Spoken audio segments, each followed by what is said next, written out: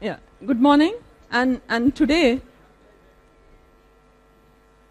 we are going to look at lipolysis in the adipose tissue, the entire process in the adipose tissue where TAG is broken down into free fatty acids. This is lipolysis. After that, we shall look at the different kinds of fatty acid oxidation. We'll mainly focus on beta oxidation, but remember there are disorders associated with other kinds of oxidation, so we shall look at other kinds of fatty acid oxidation also. And finally, we shall look at the formation of ketone bodies or the metabolism of ketone bodies, ketogenesis, as well as the utilization of ketone bodies. So that is what we are going to do in today's lecture. Okay. Now, in the adipose tissue, lipid is stored as triacylglycerol, which is highly hydrophobic. Now, in the fasting state, triacylglycerol acts as a storehouse of energy, or the adipose tissue acts as a storehouse of energy. The triacylglycerol in the adipose tissue is broken down by this important enzyme called as hormone-sensitive lipase. Hormone-sensitive lipase. Now, as the name tells you, it is, of course, very sensitive to the presence of hormones. Besides that, it's a lipase. That means it breaks down triacylglycerol. It's present within the adipocyte, and it breaks down triacylglycerol into what's called as free fatty acid, which is liberated into the blood. So free fatty acids, also known as non-esterified fatty acids.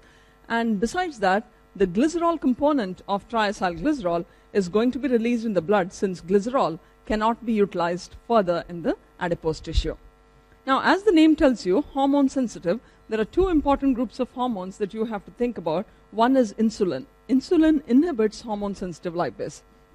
This inhibition by insulin is it's an important and the hormone sensitive lipase is almost very sensitive even to tiny amounts of the presence of insulin. So it is inhibited by insulin, and absence of insulin is what stimulates the hormone sensitive lipase, or less of insulin is what stimulates the hormone sensitive lipase in the fasting state.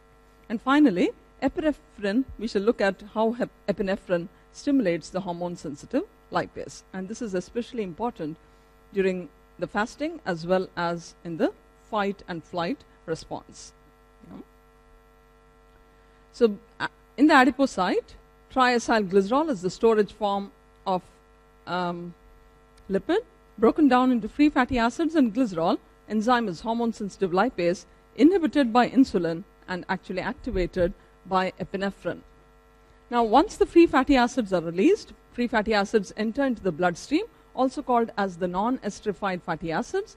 Now, since these are not lipid soluble, they are bound to albumin. So albumin basically transports the fatty acids released from the adipocyte, takes it to the liver as well as the muscle. It can be the skeletal and the cardiac muscle. And within the skeletal and cardiac muscle there is this important process of beta oxidation, which is the major process of the oxidation of fatty acids for energy. Now, glycerol cannot be metabolized within the adipocyte. It enters the blood and is then taken to liver for further metabolism. Remember, glycerol cannot be further utilized within the adipocyte. So what happens during the fasting or the flight and fight response? Now, in the fasting state, there is less of insulin, and as a result, hormone-sensitive lipase is present in what's called as the phosphorylated state because of deficiency or less of insulin, low insulin-glucagon ratio. So presence of hormone-sensitive lipase in this phosphorylated form will break down triacylglycerol, and free fatty acids will be liberated, which will enter into the bloodstream. Now, when there is high levels of epinephrine, as in the flight or the fight response, epinephrine binds to its receptor on the adipocytes. You know this signal transduction mechanism where adenylate cyclase increase formation or increase levels of cyclic AMP, which will activate protein kinase A. And protein kinase is going to phosphorylate hormone-sensitive lipase. So hormone-sensitive lipase, remember, is active in the phosphorylated state. And when it is active, it will break down triacylglycerol to free fatty acids and glycerol. Now, a small note on glycerol. The glycerol that is formed cannot be further metabolized within the adipocytes. That's because the adipocytes lack this important enzyme, glycerokinase, which is required for activation of glycerol. Yeah? So what's the further fate of glycerol? It goes to the liver, and in the liver, it can enter either glycolysis or gluconeogenesis, or even triacyl glycerol formation. Okay? So depending on the state. Now, once the free fatty acids are released from the adipocyte, the free fatty acids have been transported in the blood. Remember, it's complex to albumin. Now, important tissues take up fatty acids from the blood. One is liver for energy purposes.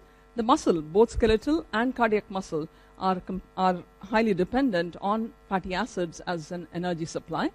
Now, it's important to remember that even though you have high levels of fatty acids in the circulation in the fasting state, brain does not like fatty acids. So brain hates fatty acids. It cannot oxidize fatty acids. Yeah? So remember that fatty acids are not an important fuel source for the brain, even in prolonged fasting. And therefore, we need to have an alternate fuel source for the brain, and that is how we'll see in the later part of today's lecture. We will see how ketone bodies help the brain to utilize energy from ketone bodies. Okay? So try to answer this question. Note that this question includes both carbohydrate and lipid metabolism. So we want you all to think about both of these metabolic pathways, or lipid and carbohydrate metabolism in the fed versus fasting state.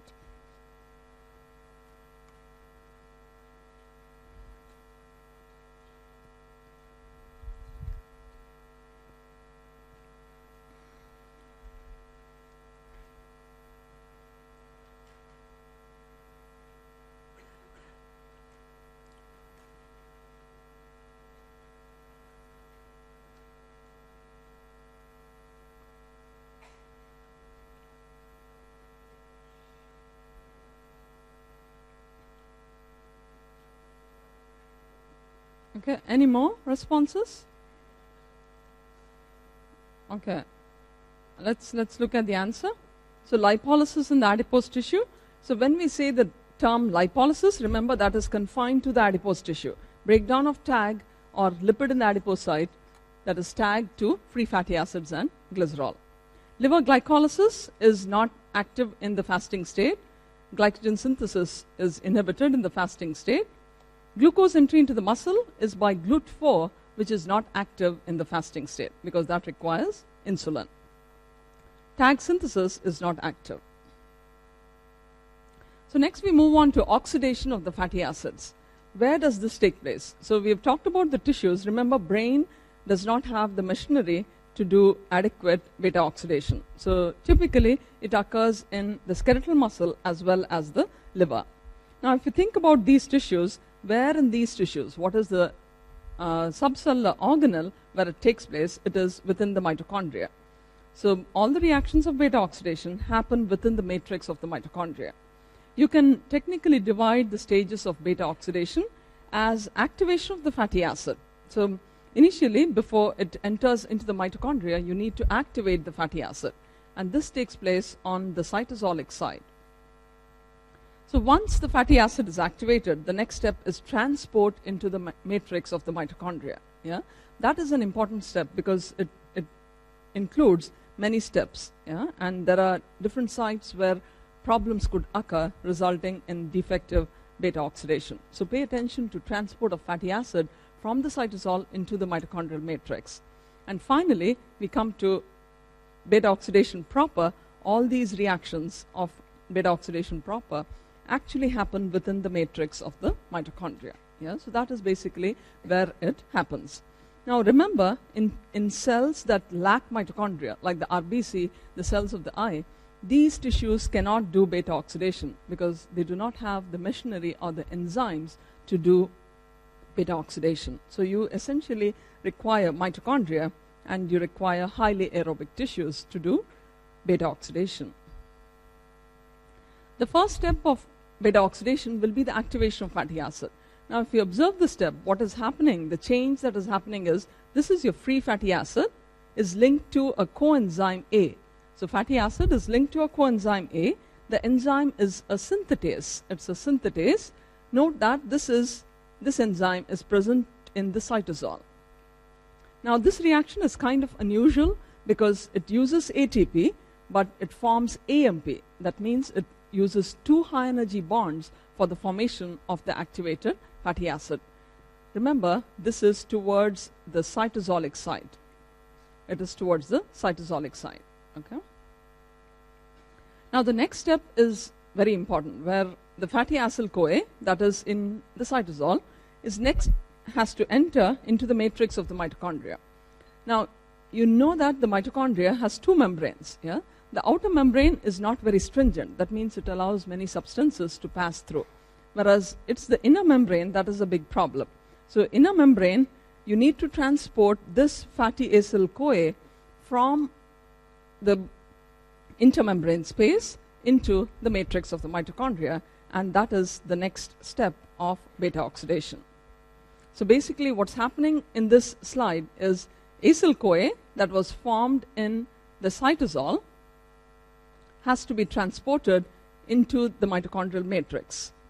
Remember, the inner mitochondrial membrane is impermeable to acyl-CoA. It does not allow acyl-CoA to simply pass through. So you need a transport mechanism to transfer the acyl-CoA from the intermembrane space to the matrix.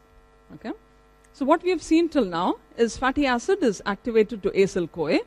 We also know that outer membrane is kind of permeable. Outer mitochondrial membrane is kind of permeable. It's not too stringent. So it allows acyl-CoA to pass through. The space in between here is what's called as the intermembrane space.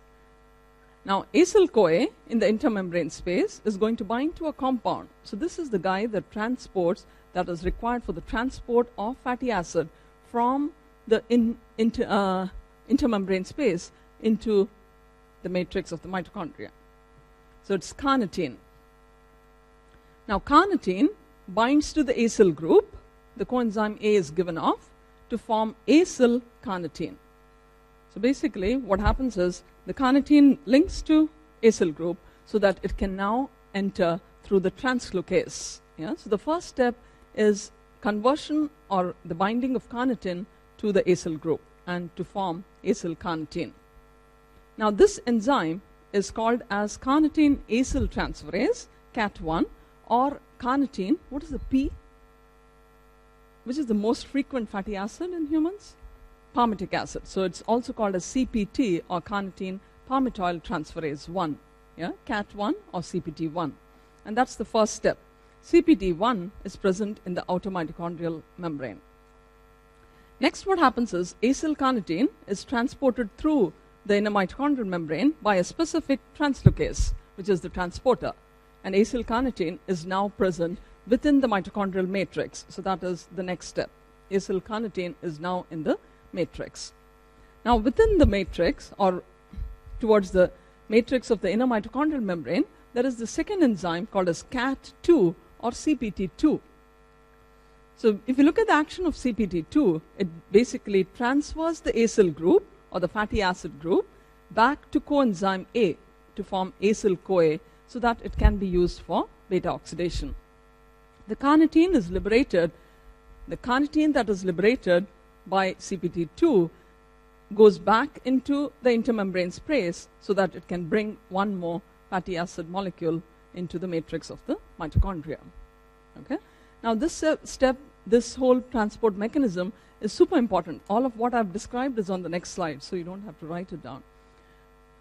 It's this step, or this whole process is important because there are deficiencies of CPT1, CPT2, or carnitine deficiency. All these three can cause defect in beta oxidation. And depending on the tissue that you have the defect in, you have different kinds of defects of beta oxidation. Okay? So CPT1, CPT2, and carnitine, all of them are super important for this transport of fatty acid from the cytosol or from the intermembrane space into the matrix of the mitochondria. Okay? Now, a small note on CPT1. You remember CPT1 can be regulated by malonyl-CoA. Malonyl-CoA, where have you heard of this intermediate? Malonyl-CoA is an intermediate of fatty acid synthesis. Yeah? So when you have high levels of malonyl-CoA will inhibit CPT1. That means when you have high levels of malonyl-CoA, that tells you that fatty acid synthesis is active, and when fatty acid synthesis is active, you don't want to break down the fatty acid. In other words, you don't want beta oxidation to happen. Okay? So all of that has been explained on this slide. Okay? So now our acyl-CoA is now in the matrix of the mitochondria. Now, in the matrix of the mitochondria, you have the actual reactions of beta oxidation. So if you think about the reactions of beta oxidation, basically it's a sequence of 4 reactions. The first step is oxidation, that is removal of hydrogen. FAD is the acceptor of protons. The next step is addition of water or hydration, followed by the second oxidation. This step requires NAD, and finally you cut off the fatty acid, and what is cut off is a 2-carbon moiety, and this is acetyl-CoA. So basically your long fatty acid is broken down at the end of one cycle of beta oxidation into a 2-carbon unit called as acetyl-CoA. Okay? So if you want to think about it, I've taken the example of an 8-carbon fatty acid. So you begin with an 8-carbon fatty acid. So at the end of one round of beta oxidation, that is oxidation, addition of water, oxidation, and the final step is cutting off or cleavage, what happens is you cut off a 2-carbon unit, and that is acetyl-CoA. Yeah? So this is after first round of beta oxidation.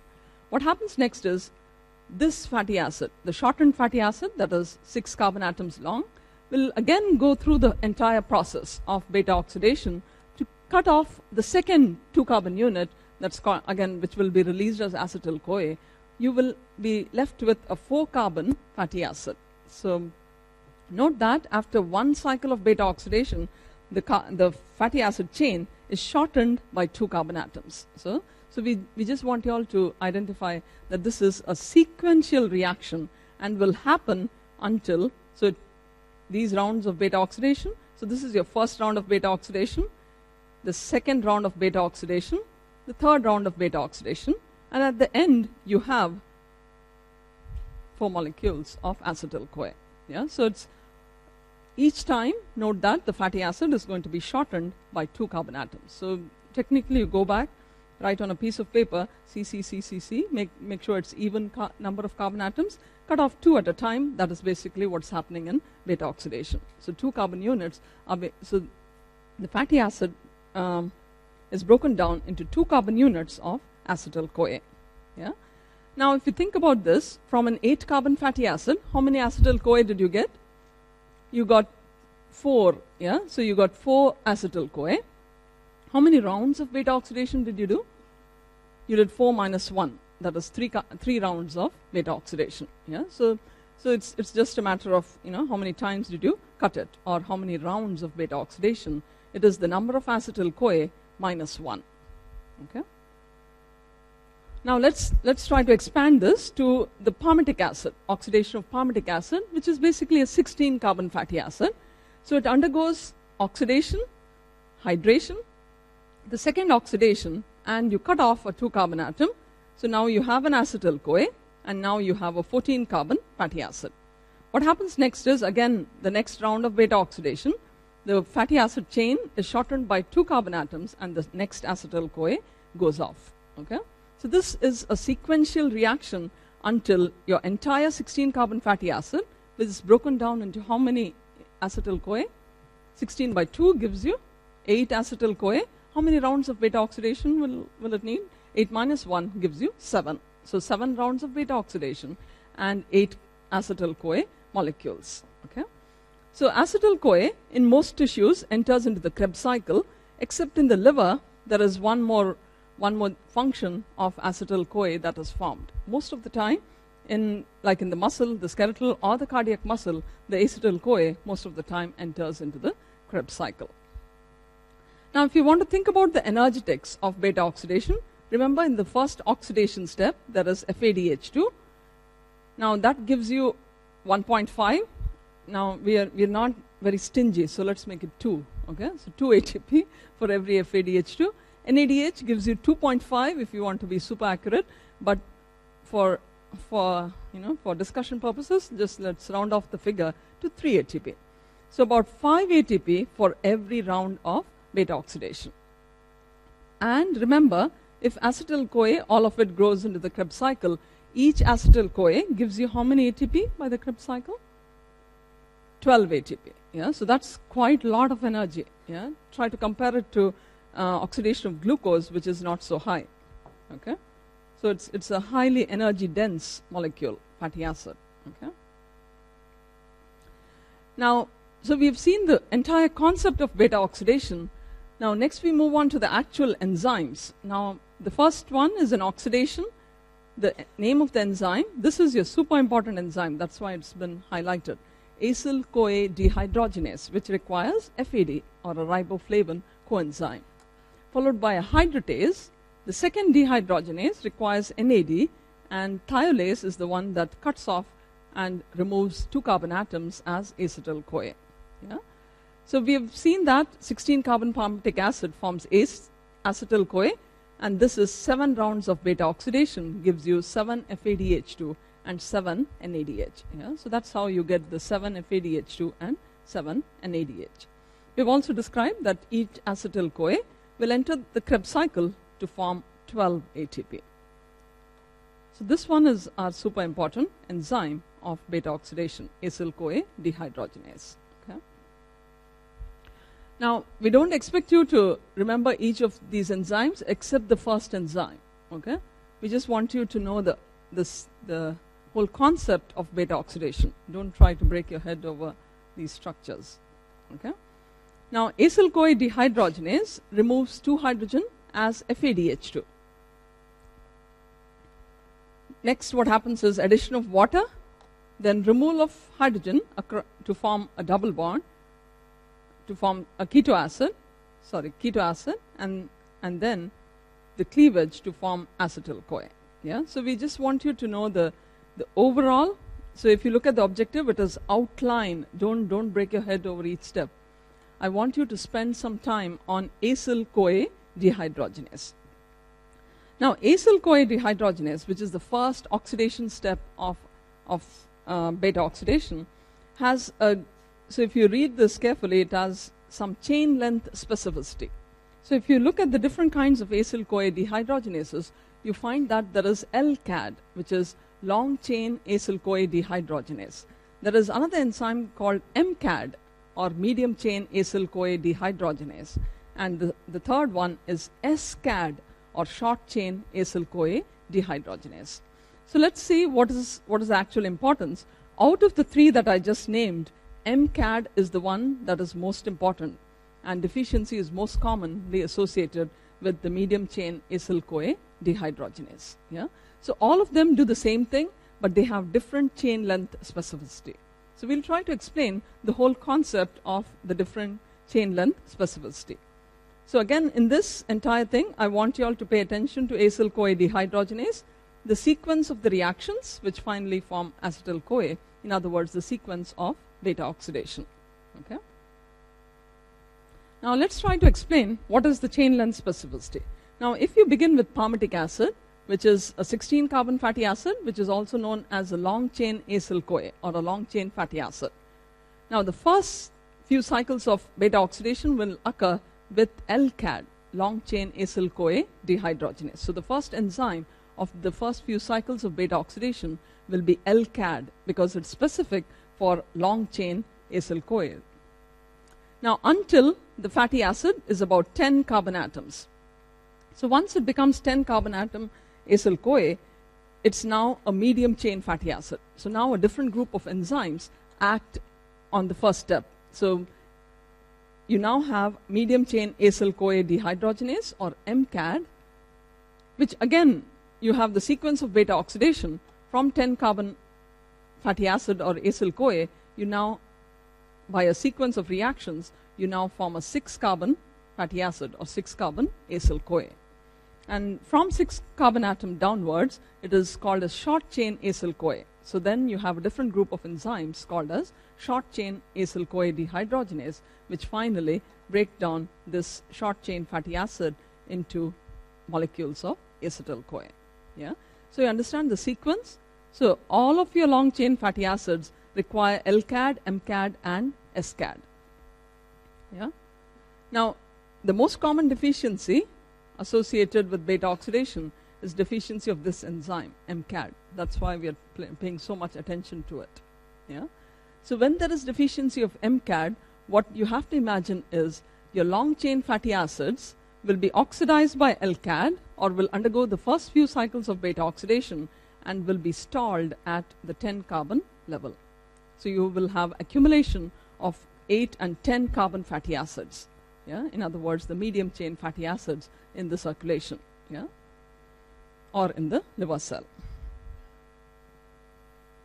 Now, briefly about energetics, I just want you all to compare it to oxidation of glucose, which is about 38 ATP per molecule of glucose, 36 or 38. Whereas if you oxidize palmitic acid, you have formation of 8 acetyl-CoA that gives you 96 ATP via the Krebs cycle. 7-FADH2 will give you 14 ATP by the electron transport chain. 7-NADH will give you 21. So that if you add it all up, it gives 131. Remember, you've used 2 ATP or 2 high energy bonds in the activation step. Yeah, that's your synthetase, the first activation step. In other words, the net ATP generation is quite high, 129 ATP for every palmitic acid. Okay. So next we'll move on to, so we now know the normal process of beta oxidation. Let's move on to the disorders associated with fatty acid oxidation. Now remember that in the fasting state, about 60 to 70% of your energy is coming from beta oxidation or fatty acid oxidation. Yeah? Now there are 2 ways to classify beta oxidation disorders. Yeah? It's dependent on the tissues that are affected. The more severe one is what's called as systemic fatty acid oxidation defect. Systemic fatty acid oxidation defect. Now when I say systemic fatty acid oxidation defect, what has to first come to your mind is that there is going to be a defect in beta oxidation in the liver. It involves the liver. Muscle is also involved, but it's basically the liver where beta oxidation is not taking place, and that is going to create severe problems. So systemic fatty acid oxidation defects are very severe. They can be quite severe. They present at a much earlier age than the other group. Yeah? They're quite severe disorders. The most common of them is MCAD deficiency, which is medium chain acyl-CoA dehydrogenase, which is the first enzyme of beta oxidation, that is catalyzing an oxidation reaction. The next step, the next common disorder in which you find systemic beta oxidation defect is a severe deficiency in carnitine. So carnitine is required for the transport of fatty acids for beta oxidation. So when you have a severe deficiency of carnitine, you may have systemic beta oxidation defect. The third disorder is inherited deficiency of CPT1. Now CPT1 deficiency more commonly presents as defect in the liver, and that's why we say that CPT1 most commonly presents in a systemic fashion. So CPT1, the isoenzyme found in the liver, is the one that's most frequently subject to mutation. So CPT1 deficiency, that's the liver isoenzyme, can also cause systemic beta oxidation defect. Now, so what's the problem in a patient with systemic beta oxidation defect? So to explain what's the problem, remember the liver is involved. So you have to understand what is the importance of beta oxidation in the liver. Why should we do beta oxidation during fasting in the liver? It's source of energy. Yeah, it's source of energy. And what else? Source of, why do we need energy during the fasting state? For gluconeogenesis, yes. So beta oxidation and gluconeogenesis are very tightly interlinked. So you need beta oxidation to provide ATP for gluconeogenesis. There is one more job of beta oxidation. What is that? It forms, what is the end product of beta oxidation? acetyl-CoA. Acetyl-CoA is required as a...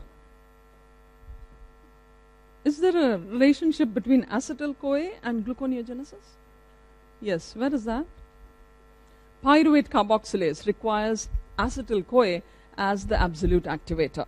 So in children with systemic beta oxidation defect, what is going to happen is gluconeogenesis is going to be affected. So gluconeogenesis is going to be affected. We gave you two reasons why gluconeogenesis is affected. There is less of ATP generation because beta oxidation is the one that supplies energy for gluconeogenesis. The second thing that happens is you do not have enough of acetyl-CoA, and there is less of activation of pyruvate carboxylase, which is one of the key enzymes of gluconeogenesis. So hypoglycemia is because of reduced gluconeogenesis. Now besides that, you have to think about, so beta oxidation is defective. Remember, it is systemic. So all tissues are now using glucose rather than fatty acids as an energy supply. So that could be the second reason for the severe hypoglycemia seen in children with systemic beta oxidation defect. So hypoglycemia can be due to two reasons. One is reduced gluconeogenesis. It could also be due to more utilization of glucose by the peripheral tissues. Yeah? So because peripheral tissues now need an energy supply, they don't have fatty acids, so they start utilizing glucose as the energy supply. Now besides that, we will be studying later that beta oxidation forms acetyl-CoA, which is basically a substrate for ketogenesis or ketone body formation. So when there is a defect in beta oxidation in the liver, what happens is there is going to be less of acetyl-CoA and therefore hypoglycemia with low level of ketone bodies in the circulation, and that's called as hypoketosis. So if you look at the ketone body level, in the fasting state, it should normally be higher. But in these children, it is not elevated. Yeah? It's rather normal or below normal. Okay? It's called as hypoketosis. So we talked about systemic beta oxidation defect or systemic fatty acid oxidation defect, much more severe, presents at an earlier age than myopathic. So as the name tells you, what does myopathic mean? Confined to the muscle. So typically, the muscles that are affected are most commonly skeletal, but can also affect the cardiac muscle.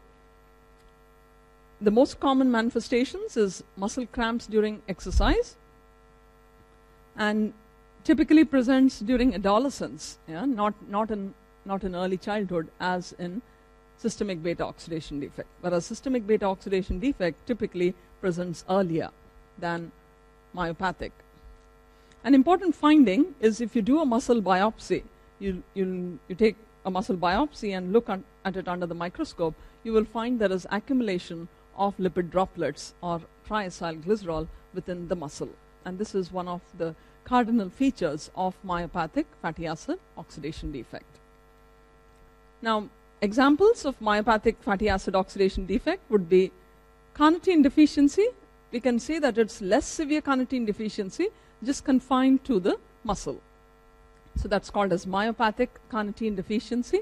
The second disorder is CPT2 defect or mutations. Now CPT2 mutations, typically the muscle isoform is affected, and therefore children with CPT2 defect, typically they have the myopathic form of the beta oxidation defect. Okay.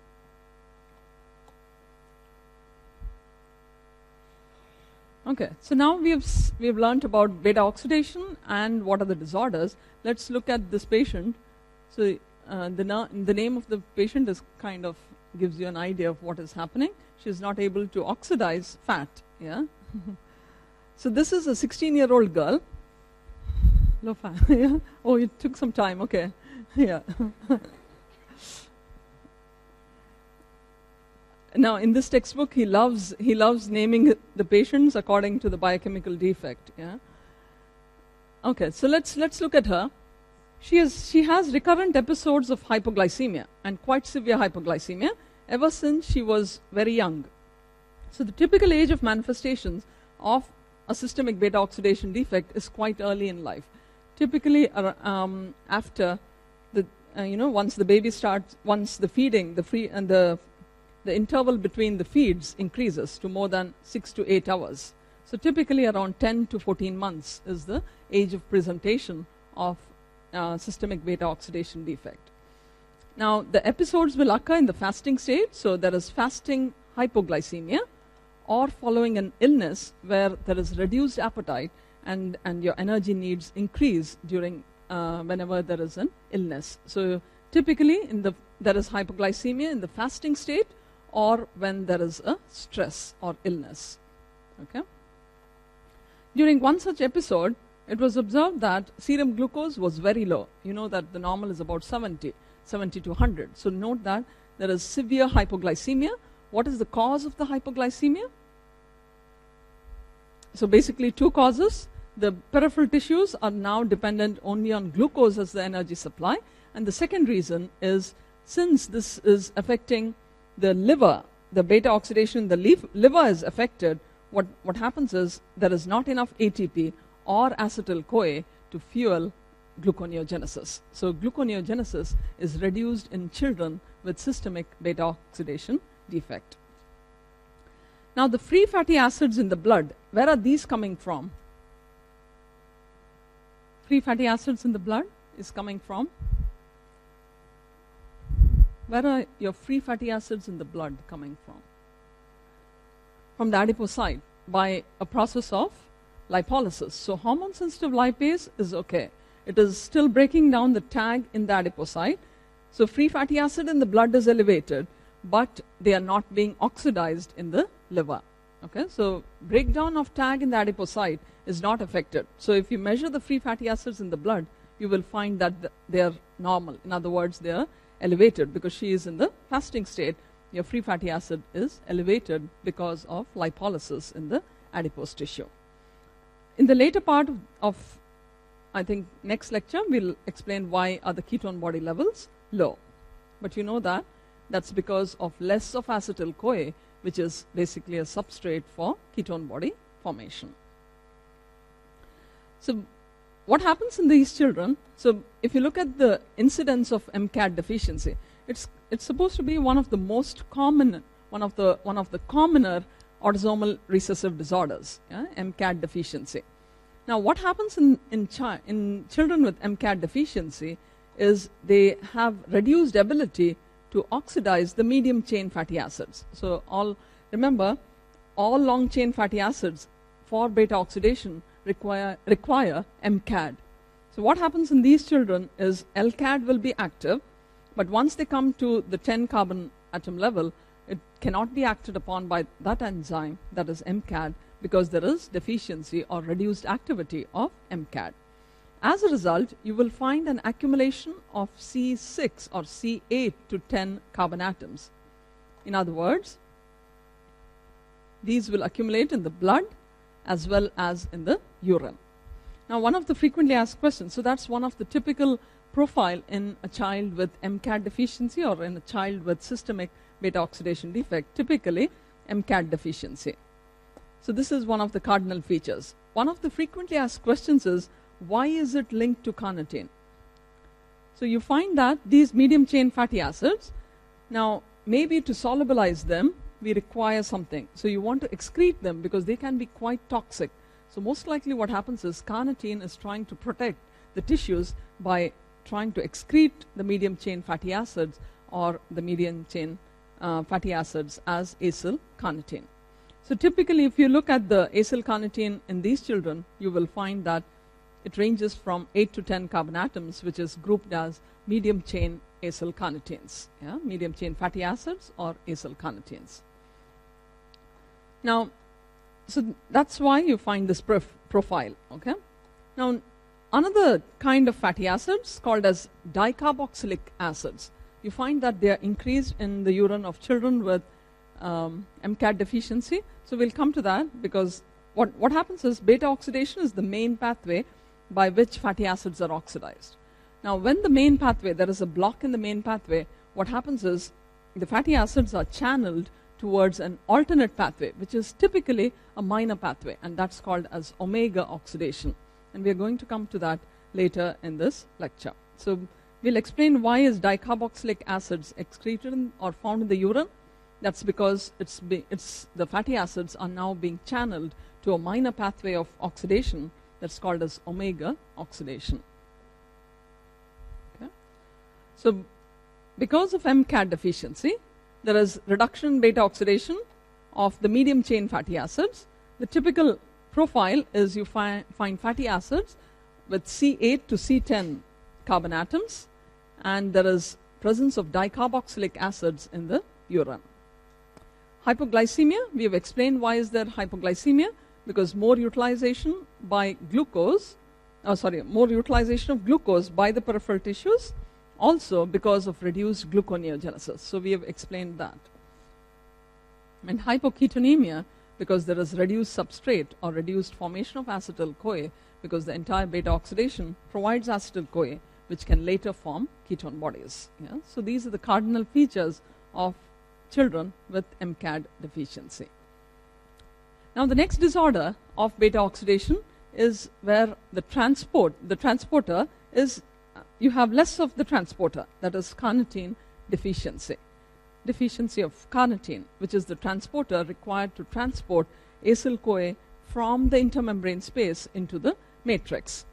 Now, in some children, we say if the symptoms are present quite early in life, and if they are quite severe, we say that the children have systemic carnitine deficiency. So these children will have hypoglycemia as well as reduced ketone body levels. In myopathic carnitine deficiency, which is less severe, you will find that there is muscle weakness or cramping, and there may be cardiomyopathy because the cardiac muscle is unable to use fatty acids as energy supply. So in myopathic beta oxidation defect, remember, you may find high levels of the enzyme CKMM, which is typically present within the muscle. So that presence of CKMM, high levels of CKMM in the blood, tells you that the muscle is not well. Yeah? So in other words, it is an indicator of muscle damage. Also, a cardinal finding is droplets, lipid droplets, or tag droplets in the muscle biopsy. Okay. CPT1 and 2 deficiency. CPT1 most commonly affects the liver. The liver isoenzyme is affected, so systemic form is more common. And when I say systemic form, remember, there will be hypoglycemia and hypoketosis. Now, whereas CPT2 deficiency typically affects the muscle isoenzyme form, and this will present as muscle weakness or cramping. Okay. Now, at this point, it's very tough at this level to differentiate between all of these. So what we would want you all to differentiate is between a systemic fatty acid defect versus a myopathic fatty acid defect or oxidation defect. Okay? And that is basically a symptomatic differentiation between systemic versus myopathic. Okay? The management is different because systemic is much more severe. You have to first treat the hypoglycemia. Avoid fasting, and high carbohydrate diet is typically used. Whereas myopathic fatty acid oxidation defect, you have to stop muscle activity, in other words, prevent the occurrence of cramping. Yeah?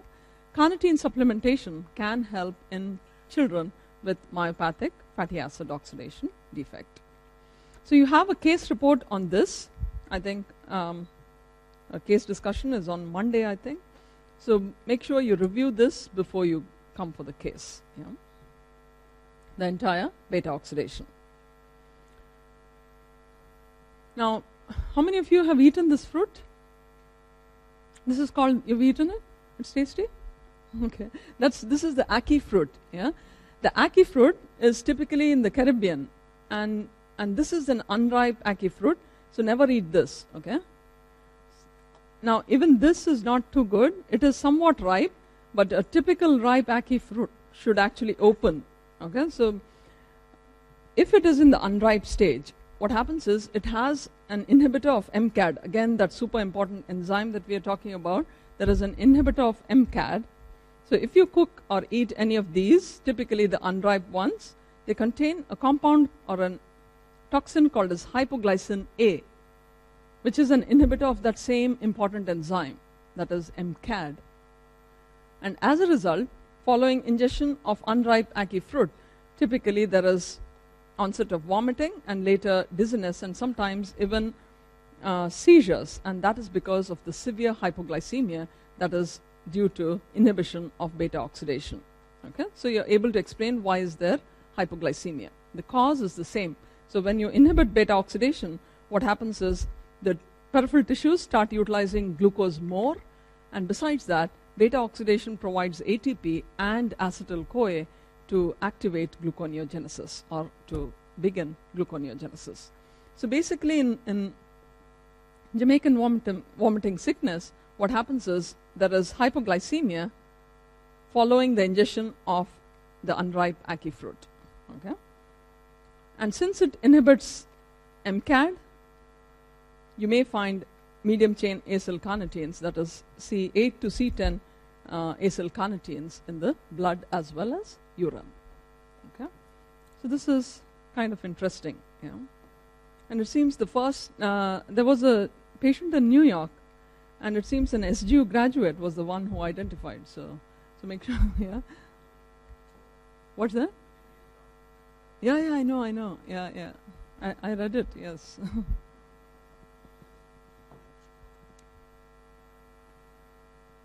Okay.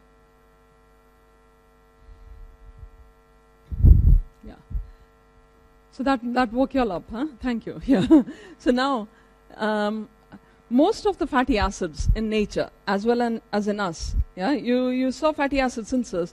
Most of it is what's called as even chain fatty acid. That means they have an even number of carbon atoms. Yeah. However, some lipids in the diet contain what's called as the odd chain fatty acids. Odd chain fatty acid. Now, when you do beta oxidation of an odd chain fatty acid, so just again write an odd chain fatty acid, cut it in pieces of 2, you find that at the end, during the last cycle of beta oxidation, you're left with the 3 carbon atom group, and that's called as propionyl CoA. So this is your 3 carbon atom group at the end. So you have the formation of 1 propionyl CoA whenever you oxidize these unusual odd chain fatty acids. Yeah? So this 3 carbon propionyl CoA can enter into the mainstream pathway by first being converted into methylmalonyl CoA. This enzyme is important because it contains biotin, propionyl CoA carboxylase, and this is your second or third carboxylase. How many carboxylases have you studied till now? So pyruvate carboxylase in gluconeogenesis, acetyl-CoA carboxylase in fatty acid synthesis, and propionyl CoA carboxylase, which is required for the metabolism of propionyl CoA. That is conversion of propionyl CoA to methylmalonyl CoA. Now, methylmalonyl CoA is next converted into succinyl CoA. In other words, it's converted into a Krebs cycle intermediate. The next step is catalyzed by a mutase, which requires vitamin B12. Vitamin B12. Only 2 reactions require vitamin B12, and this is one. Only 2. There are only 2 enzymes that require vitamin B12, and this is one of them. Now, this is kind of important because the conversion of propionyl CoA to succinyl CoA requires 2 vitamins, and propionyl CoA is formed as a result of odd chain fatty acid metabolism. Besides that, many amino acids can also form propionyl CoA. Yeah? So many amino acids. So you're going to come to that under nitrogen metabolism. So all of this propionyl CoA that is formed will be converted into succinyl CoA, which then enters into the Krebs cycle. So pay attention to the coenzymes and the enzymes required for this conversion. So I think you can have your 10-minute break, and once you come back, we'll continue with the lecture. Thank you.